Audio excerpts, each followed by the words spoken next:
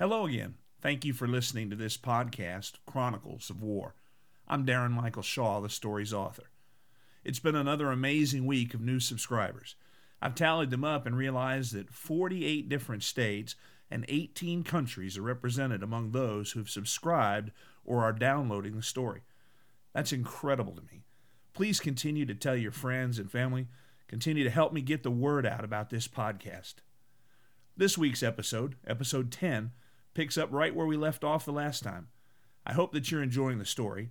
And now, here's this week's episode, Chronicles of War.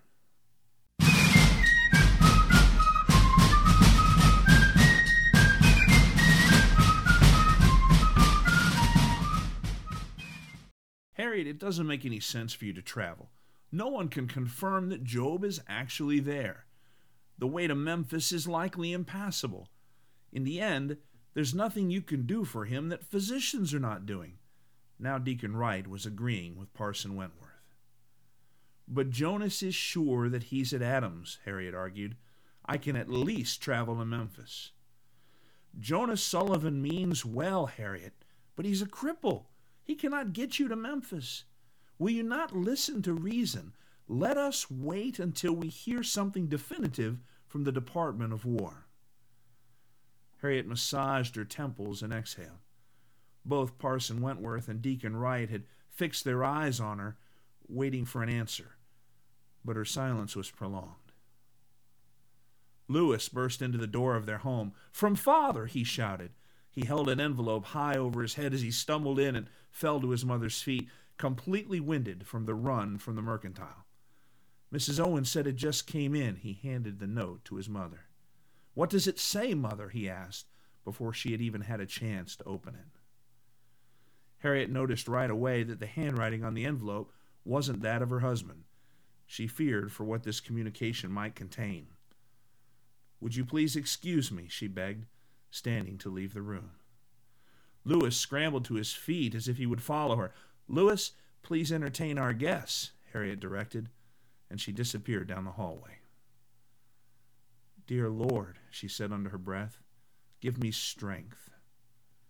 Unsealing the letter, she recognized the greeting, but still not the hand. "My dearest heart, how I wish I were not writing you in my present condition. I've asked young John Henderson to take pencil in hand, as my hands shake with fever. I can confidently say that I am alive, but I'm not nearly as confident to forecast what the coming days will bring." Harriet was greatly relieved. She read confusion in Job's note, but did manage to catch a glimpse of his humor. At one point he joked that it could no longer be said that he danced as if he had two left feet. He still had the well-being of his homestead on his mind, reminding Harriet to purchase the seed for spring, and she smiled, seeing that John Henderson had struggled to capture Job's ciphering in the note, attempting to calculate for Harriet when the planting should commence. Job ended the note, "Please do not trouble our family to make your way here. I will be home soon enough, I suppose. I love you with all my heart." By the time Harriet emerged from the back room, all four of her children had gathered. "Your father is doing well," she said, as she handed the note to Nancy and her siblings anxiously pressed together around her. "And Parson, my husband, agrees that I should remain here until he comes home. Thank you for your encouragement." She slid back into the chair across from her guests and continued, "Job is recovering from his wounds and is thinking about the spring planting." She smiled, and the men rejoiced with her.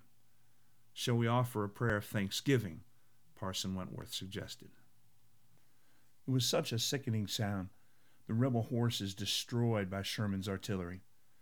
It was as if the shells splashed through their bodies. Job pressed forward with his unit, eventually overtaking the spot where the great animals had fallen, using the carnage and the forsaken artillery sleds for cover. 7 horses were no more. Their blood ran into the ruts left by the sleds and boot marks left behind by the enemy. Things were stilled. There was a lull in the shooting. "Up to the left, those rife pits, seal that side," someone yelled. "The big gun is silent," somebody else yelled. "It's over, boys," still another voice. The group of men around Job peeled off towards the left side. He gathered himself and rose to join them. As the men ran, there was no resistance. Echoes of small arms fire was distant, the right side of the fort, perhaps. They arrived to find the pit abandoned, and then the bright light. The southern casemate. All their attention had been fixed on Fort Hinman's big guns. The smaller guns had been silent for some time. A last gasp from the southern corner of the fort had caught Job and the others in the open. "What do you remember, Job?" the chaplain asked. "Cold mud." "Mud?" "It was on my skin. I had it in my mouth. The mud." The chaplain kept quiet, anticipating that Job might have more to share of his recollections. But he didn't. When he did speak up, he said, "I sent Harriet a note. Young Mr. Henderson helped me write it. My hand isn't cooperating. That reminds me, do you know where my effects are? I've lost my flint, tablet, and journal." "I imagine they're gone, Job. If we had them, you'd have them." The chaplain patted Job on the shoulder and rose to leave. Had the chaplain stayed just a little longer, Job might have opened up more. Memories were returning. Spit.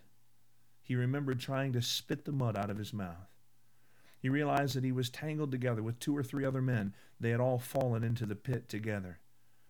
He saw the other men's wounds, torn flesh, blood, bone. He knew that he had been wounded himself, but he wasn't exactly sure where. He wondered why he couldn't feel his wounds.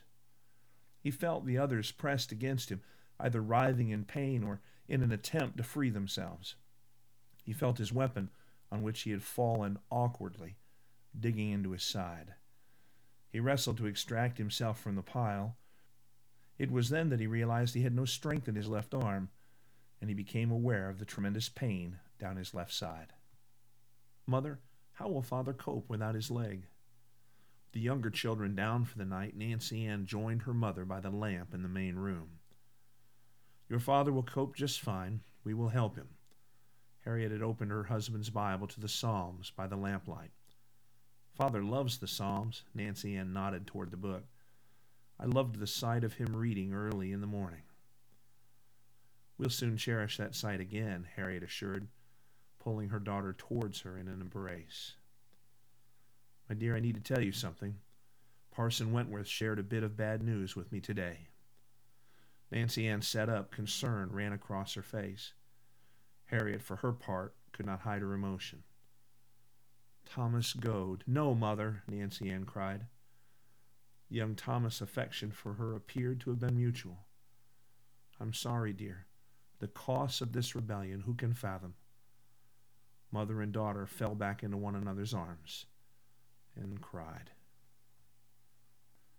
After a few moments, Harriet turned the page in her husband's Bible and began, "The Lord is my shepherd, I shall not want. He maketh me to lie down in green pastures. He leadeth me beside the still waters. He restoreth my soul. He leadeth me in the paths of righteousness for his name's sake. Yea, though I walk through the valley of the shadow of death, I will fear no evil, for thou art with me. Thy rod and thy staff, they comfort me. Thou preparest a table before me in the presence of mine enemies. Thou anointest my head with oil. My cup runneth over. Surely goodness and mercy shall follow me all the days of my life, and I will dwell in the house of the Lord forever."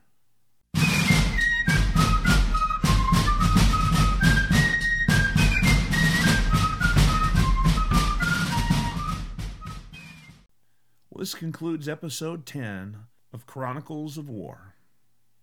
I want to invite you to stop by my website, www.darrenmichaelshaw.com, where you can learn more about me, my writing, and this story.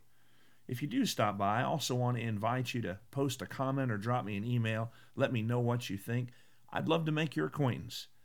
As always, let me thank you for tuning in, whether you're downloading, streaming, or whether you've subscribed to the podcast. It's a great privilege for me to share this story with you.